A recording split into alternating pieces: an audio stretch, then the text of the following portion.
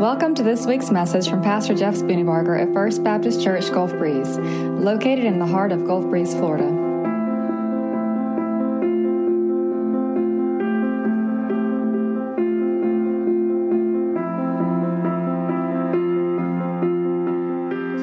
Open your Bibles to Revelation chapter 5.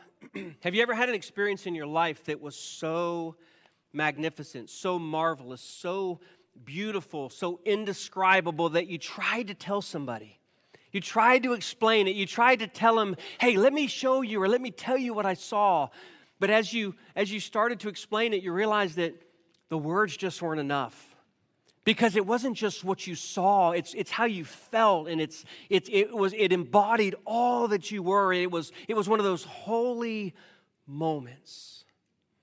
In Revelation chapter 5, we have a glimpse of just something like that. But it far supersedes anything that you or I could ever experience, because it was a one-time deal given to one person, the Apostle John. If you remember John, we call him John the Revelator. He was banished to the Isle of Patmos, and while he was there, he saw visions of what God was doing and what he was going to do. And in chapter 5 of Revelation, he was given a vision of the beginning of the end of this moment where God was going to bring all things together and where everything would finally make sense in this earth. So Revelation chapter 5, let's start there. Verse 1, then I saw in the right hand of the one seated on the throne a scroll with writing on both sides, sealed with 7 seals. I also saw a mighty angel proclaiming with a loud voice, who is worthy to open the scroll and to break its seals? But no one in heaven or on earth or under the earth was able to open the scroll or even to look in it. I wept and I wept because no one was found worthy to open the scroll or even to look in it. And then one of the elders said to me, do not weep. Look, the Lion from the tribe of Judah, the Root of David, has conquered so that he is able to open the scroll and its 7 seals. This moment where John saw he who sat on the throne. This is God. He saw God on his throne, and he records that in his right hand, that's the hand of power and strength, was a scroll. And that scroll had writing on both sides, and it was sealed with 7 seals. To the original hearers of this, they would have fully understood what that scroll was. You see, a scroll was what they used to write down and record things that were important and things that needed to be passed on. And then when you sealed a scroll, it meant that only certain people had the right to open that scroll. Things like land documents, things like selling property and selling items and possessions, those would have been written in a scroll and sealed. But 7 seals is a very unique scroll. In those days, it would have been similar to what we would call a last will and testament. It would have been the entirety of the possessions or the entirety of the state written down with clear declarations of what was to happen to the estate. And it was in that scroll marked with 7 seals. And the only one able to open such a scroll would be the one to whom the scroll belonged. And so with this backdrop, an angel, the Bible says a mighty angel, proclaimed with a loud voice in such a way so that it would boom throughout the halls of heaven. And even if we could hear it here with those kind of ears, we would hear it in all corners of the earth. Is anyone worthy to open the scroll and to break the seals? And the scripture records that as he looked, verse 3, no one in heaven, no one on earth, and no one under the earth was able or was worthy to open the scroll or even look at it. So in other words, when the voice went out, who is worthy to open the scroll? Who is worthy to break the seal? Who has ownership of the contents of this scroll? everywhere was silent. In heaven, everyone was silent. On earth, everyone was silent. Under the earth, that means that not a soul or a being or a creature in all of the entire universe was found worthy. Now, if you consider this, it's a pretty amazing thought, because we've had some great men and women throughout history that have existed. We've had men of power. We've had people of character. We've had people of strength. We've had people do amazing, marvelous things, discoveries, and changing the course of history. And yet none of them was worthy. In the very next verse, the Bible says that John began to weep. He wept and he wept. That would have been a bone-crushing sob. It's the same kind of weeping that is recorded in the Scripture when the Bible says that Jesus looked over Jerusalem and he wept. It's that gut-level, heart-wrenching, that weeping that causes your entire body to convulse and shake because you were so distraught at what you were seeing or experiencing. Now, why would John be so upset? Because in this scroll was the mystery of God revealed in its entirety. In this scroll was the end. It was the finish line. It was the grand finale. And it was only the one worthy who could open it. And his thought was, we'll never know. And more than that, God promised that all of his mysteries would be made known.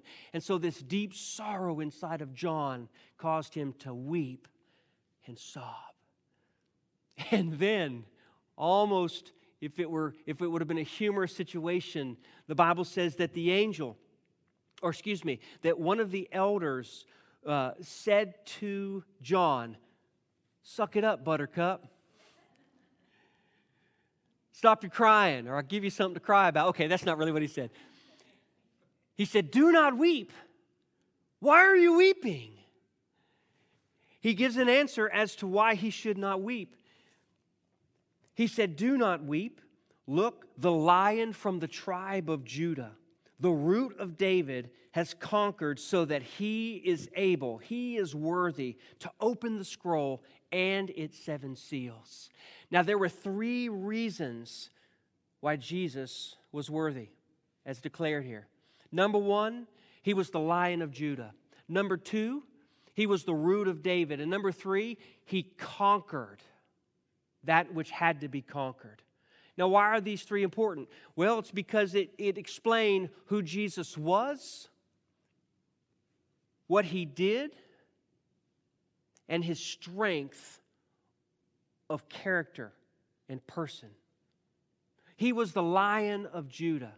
Now, this comes from Genesis chapter 49, when Jacob is blessing all of his children, and all which became tribes, the 12 tribes of Israel. And when he got to Judah, he said to Judah, "Your people, your descendants will be in rule. They will rule forever. There will always be someone from your tribe on a throne." And so the Jews from that point on understood that the king was going to be coming from the line of Judah. Now, they were expecting a lion. What is a lion? A lion is this king of the jungle. When a lion walks through, he strikes fear into everyone that sees him. There is an automatic respect because everybody knows that lions are truly the apex predator. When a lion roars, his purpose is to make sure that every single square inch of his pride understands that he rules and reigns sovereignly and completely, and you better not challenge him. And so the Lion of Judah is this unflinching, masterfully presented king that is dominant in every single possible way. He's the one who comes wielding a sword and who tramples anyone and anything in his way. This is why the Jews could not accept Jesus, because they expected the Messiah to be one who came in and declared that his rule was now forever and everybody would instantly subject themselves to him. They expected a conquering king, and instead what they found was one who was gentle and humble and kind. But here's why. The Jews were expecting an earthly kingdom. God was establishing an eternal kingdom. And God's people said, I'll preach better if you'll speak a little more. I'm going to tell you what, the Jews were expecting that what was here and now was going to get perfect. And God never intended that. He intended something that was far superior, an eternal kingdom where there was nothing that challenged His rule and His reign. There is no sin, there is no sickness, there is no darkness, there is no death, there is none of all of those other things. If you just think about the number of kingdoms that have arisen on the earth, going all the way back to the Babylonians and the Romans, and you've got the Greeks, and you got all these kingdoms. Guess what? Every single kingdom on earth will eventually fall. Why? Because no kingdom endures forever except God's kingdom. Every kingdom. Listen, we don't want to hear this because of the way that we're born and raised, but even our own country eventually is going to fall. Why? Because no kingdom of earth remains forever. It just doesn't happen. I'm hoping it doesn't happen in my lifetime. I hope it doesn't happen for a lot of lifetimes. But mark my words, one day every kingdom on earth will fall. Because there's always somebody looking for power. There's always somebody looking to overthrow. It's the way the hearts of men work. But as he explains this, he says he's the Lion of Judah, which means that's who he is. That's his strength. And then he says he's the root of David. That is, that he has the rightful place. So his strength and his power, his rightful place in the line of David, and then he's a conquering king. He's the overcomer. He's the one who indeed, with all of that power, has put that power to use, and he's overcome the very things that condemn us as humankind. Sin, death, hell, and the grave, and everything that comes with it. I want you to think of all of the things. If you got rid of sin, think of all of the other things that would be gone with it as well. If there were no sin, there would be no death. If there were no sin, there would be no division. If there were no sin, there would be no chaos. If there were no sin, there would be no ugly. If there were no sin, there would be no brokenness. If there were no sin, there would be no disease. If there were no sin, all things would be completely and entirely perfect.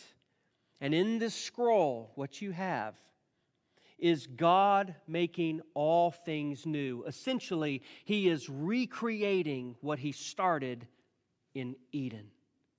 There's a new heaven and a new earth that is coming. And the how to get there is found in this scroll. Is anyone worthy? The elders said, there's one worthy. He's the Lion of Judah. He's of the root of David.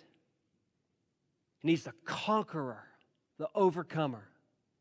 And then John looked over, and the scripture says in verse 6, then I saw one like a slaughtered lamb, standing in the midst of the throne and the 4 living creatures and among the elders. He had 7 horns and 7 eyes, which were the 7 spirits of God sent into all the earth. He looked over and he saw what was like a slaughtered lamb, not the picture you would expect of one who is worthy. Why a slaughtered lamb? Because the Bible says that Jesus was the Lamb of God. In fact, in the New Testament, only a handful of times is Jesus called a lamb. One of those is when John the Baptist said, behold, the Lamb of God who takes away the sins of the world. But 30 times in Revelation is Jesus recorded as or referred to as the Lamb. Why? Because you go all the way back to the Old Testament, and part of God's sacrificial system was that one time a year there would be a lamb that would be slaughtered. The lamb had to be perfect in every way, and the lamb was slaughtered, and the blood of that lamb was to be put on the doorpost on the top and the bottom, and on the side to the side. And when the angel of death swept through Egypt and he saw the blood of the lamb on the doorpost, top and bottom, side to side, the angel would pass over and they would be spared. In other words, the blood of the lamb saved them. Now, it wasn't the blood of the earthly lamb that saved them, because an earthly lamb could never atone for sin. But what God was doing was foreshadowing what was to come, in that God would provide a perfect sacrifice to once and for all totally cancel, totally settle the debt of your sin and my sin. Indeed, the sin of the whole entire world. And so the Bible says that this lamb, or that he saw one look like a slaughtered lamb standing in the midst of the throne. Another interesting thing about this lamb, the word lamb here is a word that is used a few different times to refer to the Passover lamb, and what it was to be was a pet. It was a very tender, very personal word. So what the Israelites would have to do during Passover is they would choose a spotless, perfect lamb without blemish, and they would bring it into their home, and they would love and care for this lamb for 4 days, and then they would slaughter him. You say, well, why? That's so gruesome. That's so horrible. It was to make sure that the people understood that they loved this lamb, and yet the lamb had to die so that they could find relationship and forgiveness with God. Why? Because sin is so grievous against God that only blood could atone for the sin. And while the blood of goats and bulls and lambs could not atone for our sin, it was only an element of faith saying God will provide at some point in the future a final sacrifice. It's what we heard when Abraham offered Isaac on Mount Moriah. Do you remember this story? I believe it's Genesis chapter 18 or somewhere around there. Abraham is told by God, offer your son, your only son, whom you love. And of course, Abraham, being obedient to the Father, told his son, we're going to go onto the mountain and offer a sacrifice. The Bible says that on Isaac, his son, Abraham put wood for the fire. And he marched up the hill with the son carrying the wood. Do you see the picture beginning to develop here? And as they were almost to the place of sacrifice, the son asked the father, I see the wood and I see the fire, but where is the sacrifice? Where is the lamb? And the answer was, the Lord will provide. God the Father will provide a sacrifice. And this crimson thread goes all throughout Scripture, that Jesus, the Lamb of God, is worthy. He looked and he saw a slaughtered lamb standing. A slaughtered lamb doesn't stand. A slaughtered lamb is helpless and dead. Why is a slaughtered lamb standing? Because he overcame. Because he rose from the dead. Because he was slaughtered by his own will, by his own volition, so that he could pay the penalty for death and sin, and then conquer death and sin forever and ever and ever, never to have to face that again. And he stood there as the slaughtered lamb, and he reached out and grabbed the scroll from his Father. What a picture. The Father is on the throne.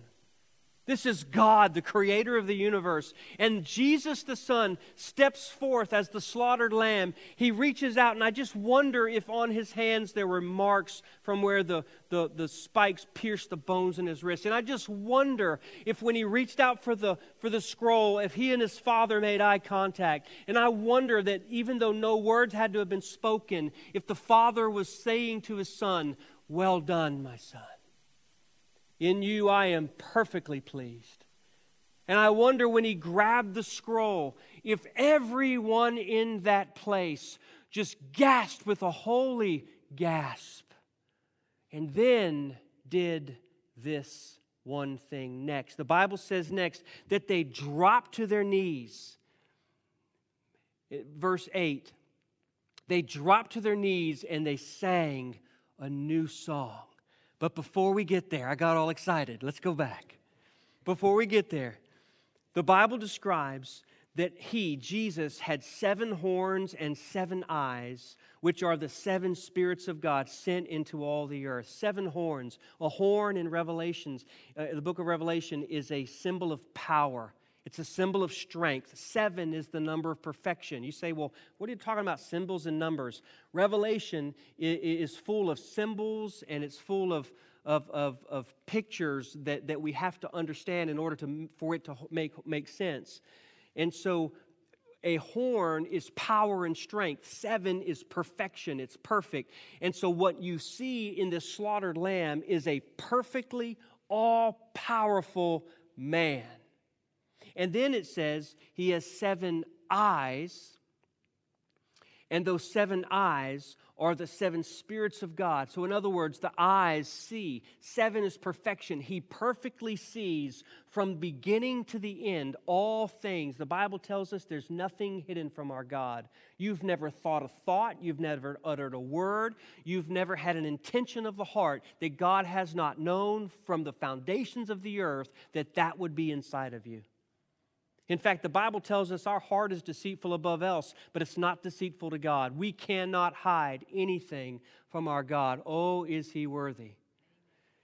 And so this 7 spirits of God is the fullness of God's Spirit that is dwelling in this place, and He understands, and the spirits were sent into all of the earth, and meaning there's no place on earth that is hidden from Him. And when He took the scroll out of the right hand of, and He took the scroll out of the right hand of the one seated on the throne, and when He took the scroll, verse 8, the 4 living creatures and the 24 elders, they fell down before the Lamb.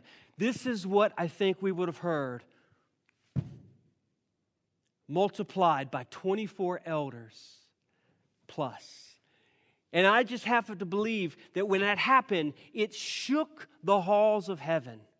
And it echoed. And so I don't know what it looks like. I don't know how it's built, but you just have to understand that everybody would have known something was going on in that moment. They fell to their knees. And the Bible says that each one of them had a harp and a golden bowl filled with incense, which are the prayers of the saints. What John saw here is the fulfillment of every saint that had ever gone before. Every saint's prophecy and prayer being fulfilled in that very moment. Because what's the ultimate prayers? The ultimate prayer of the saints. Jesus said, when you pray, our Father who art in heaven, He said what? Thy kingdom come, thy will be done on earth as it is in heaven. God was making all things right and perfect and new. And the longings of the believers, the saints of God, since the beginning of time, were all coming to fruition in this moment. If there would have been a sound of glory, this would have been it. And the Bible says they sang a new song. Why a new song? Because the old song that they were singing was appropriate, but this one was more appropriate in the moment. The old song was this: Holy, holy, holy is the Lord God Almighty. It's in chapter 4. Who was and is to come. This is singing to the Father. Holy, holy, holy is the Lord God Almighty, who was and is to come. And then they sang a new song. And the new song that they sang, you are worthy to take the scroll and to open its seals, because you were slaughtered and you purchased, or you ransomed for God people by your blood from every tribe and language and people and nation. You made them a kingdom and priests to our God, and they will reign on the earth. There was a new song, and that new song was, you are worthy, much like we just sang. I got to tell you, for the last 2 weeks, this song has been echoing inside of my heart. Literally, when I wake up in the morning, I've been singing the song. When I eat my dinner, I've been singing the song. When I'm taking the shower, I'm singing the song. When I'm going to bed, I'm singing the song. And it's over and over and over. He is worthy. He is worthy. He is worthy. And the thing is, normally if I sing a song like that, it drives me nuts because it just won't leave. But this song is different. This song is different because it explains and it describes the true nature of the God that we serve through Jesus Christ, His Son. He is worthy. Why is He worthy? He's worthy here because you were slaughtered and you purchased people. You ransomed people for God. This picture is beautiful. To ransom people literally means He went to the marketplace where slaves were being sold, and He bought the slaves with His own blood so that He could set them free. That's what that means. The Bible tells us in 1 Peter, it says, it's not with silver and gold that you were redeemed from an empty way of life, but you were bought with the lamb without spot or blemish, with the blood of Christ. You were purchased, you were redeemed, you were bought back, and then you were set free. That's the gospel. That's what the gospel does. That's what the gospel is. It's this whole transaction of God paying your debt so that you could be redeemed and purchased and set free to live, because Jesus said that He has come that you might have life and have it most abundantly. That's exactly the gospel. But here's the better part of this. Not just the fact that you and I were purchased with the blood of Jesus Christ, but He purchased by His blood men from every nation, tribe, tongue, and people. I like to say it this way. If you have something against somebody of another color or another culture or another race or another difference, you better get over that before you die, because that's what your eternity is going to be like. When you are standing before the Father, you're going to look to your right and you're going to see a Mexican. You're going to look to your left and you're going to see a Chinaman. And you're going to look behind you. You're going to see an African American. You're going to look in front of you and you're going to see a Somalian. And the thing that binds us all together is the blood of the Lamb, because Jesus Christ has purchased for Himself men and women from every nation, tongue, tribe. In other words, all the corners of the earth, there's not a place where the gospel has not and will not go forth. He has purchased. He has bought. He has redeemed for Himself. The great Moravian call. May the Lamb who was slain receive the reward of His suffering. I don't know if you recall the story, but 2 Moravian missionaries got on a boat. They left their families. They kissed them goodbye. And as the boat was getting farther from the dock, they knew and their family knew that they would never see each other again on this side of eternity. They knew this because what these 2 Moravian men did was they sold themselves to a slave trader, because they heard that there was an island of slaves they were not allowed to have the gospel, and so they gave their life as a slave so they could go be enslaved, so that they could set the slaves free through the power of the gospel, if not on this earth, in the life to come. And as those 2 men were standing on the side of the ship, and as their families were waving goodbye to them with tears and sobs, they heard the men say that the Lamb of God who was slain may the Lamb of God receive the reward of His suffering. In other words, our life is being given now because Jesus is worthy. I just wonder, have you ever said that to God? Have you ever said to God, God, you are worthy of my life?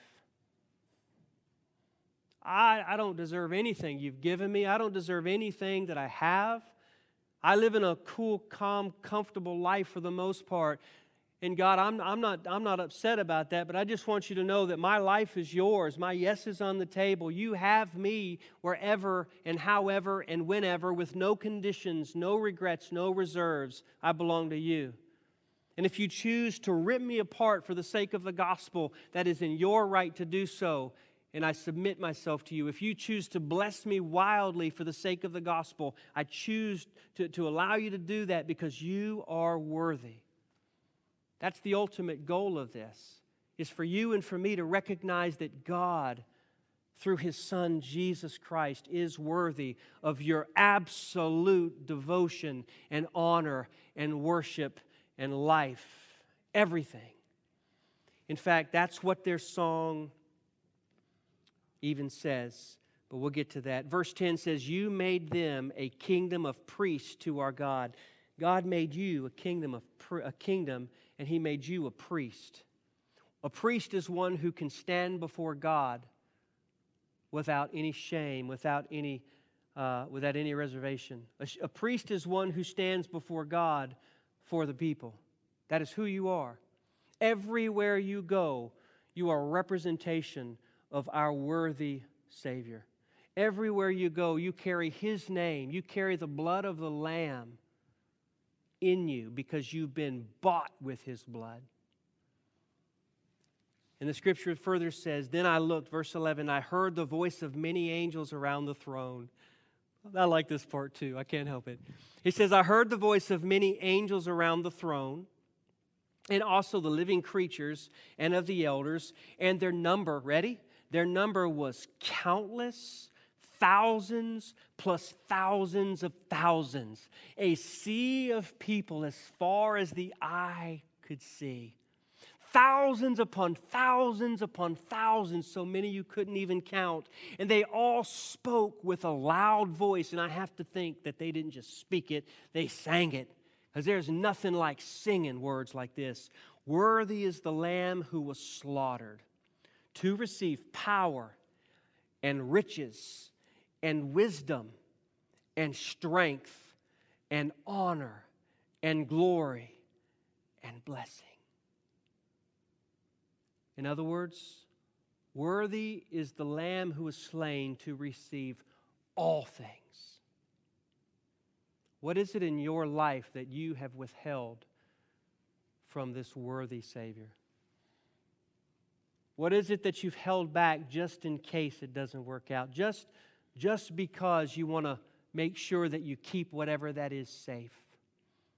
You know, we hold a lot of things, don't we? We hold difficult relationships captive.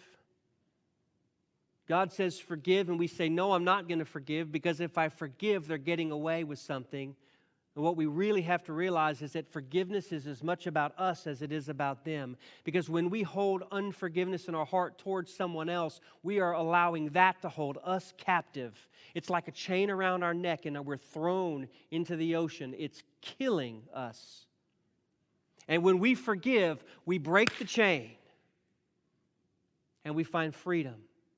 And don't worry if the other person actually did sin a grievous act. God is not blind to injustice. The Bible says that God is slow to anger. He is rich in mercy. He is abounding with love. But He never lets the guilty go unpunished. And if someone has offended you, God will deal with it far more rightly than you and I ever could. Because holding a grudge actually isn't dealing with it anyways, is it? And that's family, that's friends, that's neighbors, that's yourself. What is it that you have not yielded to the worthy Savior? Maybe it's your plans. We all like to make plans, don't we? Man, I'm the king of plans. Man, I make plans of my plans. I make plans to make plans to make plans, right?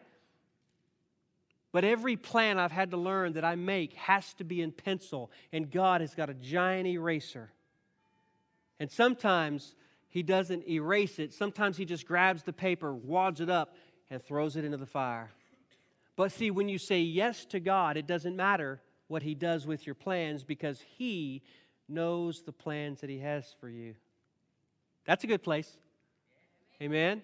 He knows the plans that He has for you. I know that was a promise to the Israelites, but that's the character of God, and I believe it's a promise to us as well. And so we yield our plans to Him, whatever they might be. What about our professions? You do what you do for a reason, but maybe God has a different purpose for you. Maybe you're staying where you are because it's comfortable, and God has said, I'm calling you to do something else which requires faith, but don't worry about it, because when I'm on your team, you don't have to worry about whether or not it's going to work out. Amen? God always makes a way where there seems to be no way. In fact, He loves the idea of bringing you to a brick wall so that you go, we're in a pickle. That's a biblical word, by the way. We're in a place where I'm not sure that this can be done. And God says, did somebody say impossible? What's impossible with you is a piece of cake with me. He's worthy. What about the things you love?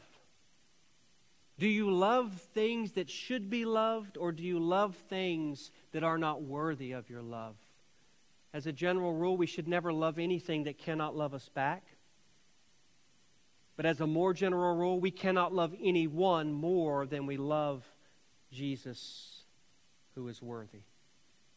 That means we cannot love our children more than we love the Father. Boys, anybody learned that? If you're a parent, right? Because guess what? You can't love your kids more than God loves your kids. You can't protect your kids like God can protect your kids. The thing our kids need to see the most is a passionate heart that is completely surrendered to the Lordship of Jesus Christ. Because when they see that, they have a model of their life to live.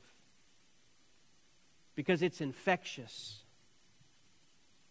And you are proving the faithfulness of God to the generations behind when you do that. What about a spouse? When you love your spouse more than you love your God, you've gotten good things out of order, and it causes conflict. I love my wife. She's the best woman that's ever happened to me. She's probably the only woman that's ever happened to me and ever will. But I don't love her more than I love Jesus. She doesn't want me to, because that's not good. Because she will fail me and I will fail her. Our God never fails. Just to speak a little bit to that, in our young adult group, we talk a lot about finding a spouse. And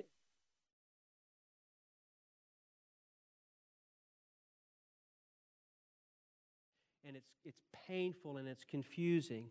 And listen, I get it. We've all been there at some point. But when you get the cart before the horse, the cart starts to flip and it hurts the horse. But when you get things in the right order, God makes a way more perfectly than we ever could possibly imagine. And so all of those things, He is worthy to receive power and riches and wisdom and strength and honor and glory and blessing. And I heard every creature, listen to this, every creature. Now in the Greek, that means every creature. That means all, in total, right? And if I knew other languages, I would say that too. Every creature in heaven, every creature on earth, and every creature under the earth, every creature on the sea, and everything in them say. Doesn't the Scripture say that one day every knee will bow and every tongue will confess in heaven, on earth, and under the earth that Jesus Christ is Lord? The Bible says that. This is the fulfillment of that promise.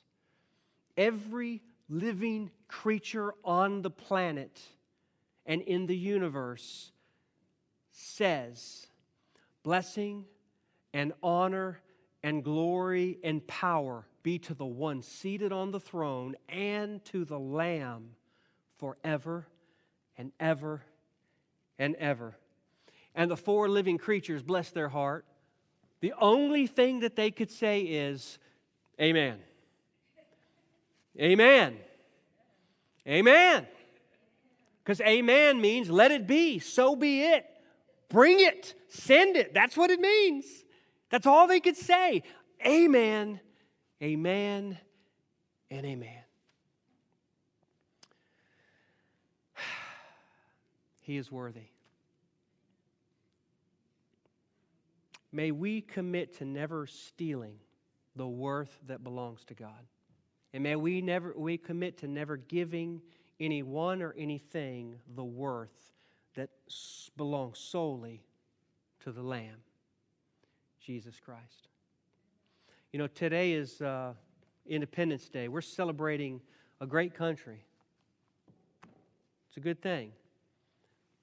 But in that celebration, we need to recognize that we are a faulty people because we're led by humans, and humans have this issue with sin.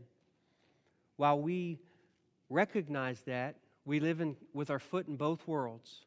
We both live on this earth, and we should live rightly here, but we also live with our foot in another world, and that is the kingdom of God, knowing that this world is not our home. So today, as you celebrate this marvelous day, remember that what we're seeing now will be passing and ending at some point, but where we're headed is eternal, and it will never, ever end. And by the way, in case you didn't catch that, God's kingdom is going to be reestablished on earth. So there's a new heaven and a new earth. All heaven does not mean we're floating in space somewhere. Our eternity, eventually, at the end of time, is going to be right here. It's only going to be perfect.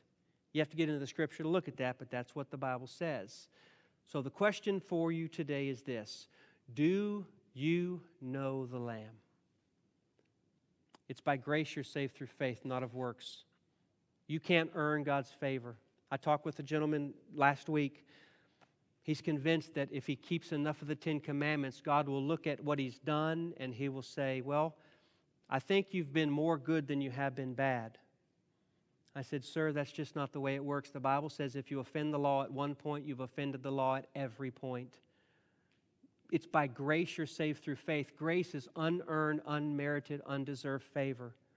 Faith is trusting in what God has done and in what God has said.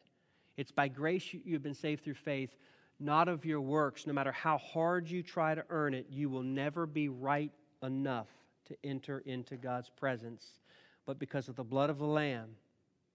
For God so loved the world that He sent His only begotten Son, that whoever, white, black, purple, green, man, woman, boy, girl, whatever, God sent His only Son, that whoever will believe in Him would not perish, but have everlasting life. Ransomed, purchased, and set free. Life like we've never experienced before. That's the promise of the gospel. So if you're here today and you never trusted Jesus Christ, I want to invite you to do that. Will you close your eyes and bow your head? If you're listening on the internet, or if you're watching by way of TV, I want to invite you as well. You're not watching this by accident. You're watching this because God put you in this time and place because He's calling your name, and He wants you to know Him. He's purchased you. He wants you to receive that grace. Take just a moment and ask God, is He worthy in your life? Is He worthy? Ask God to show you what areas of your life you've not yielded to Him. And then do so.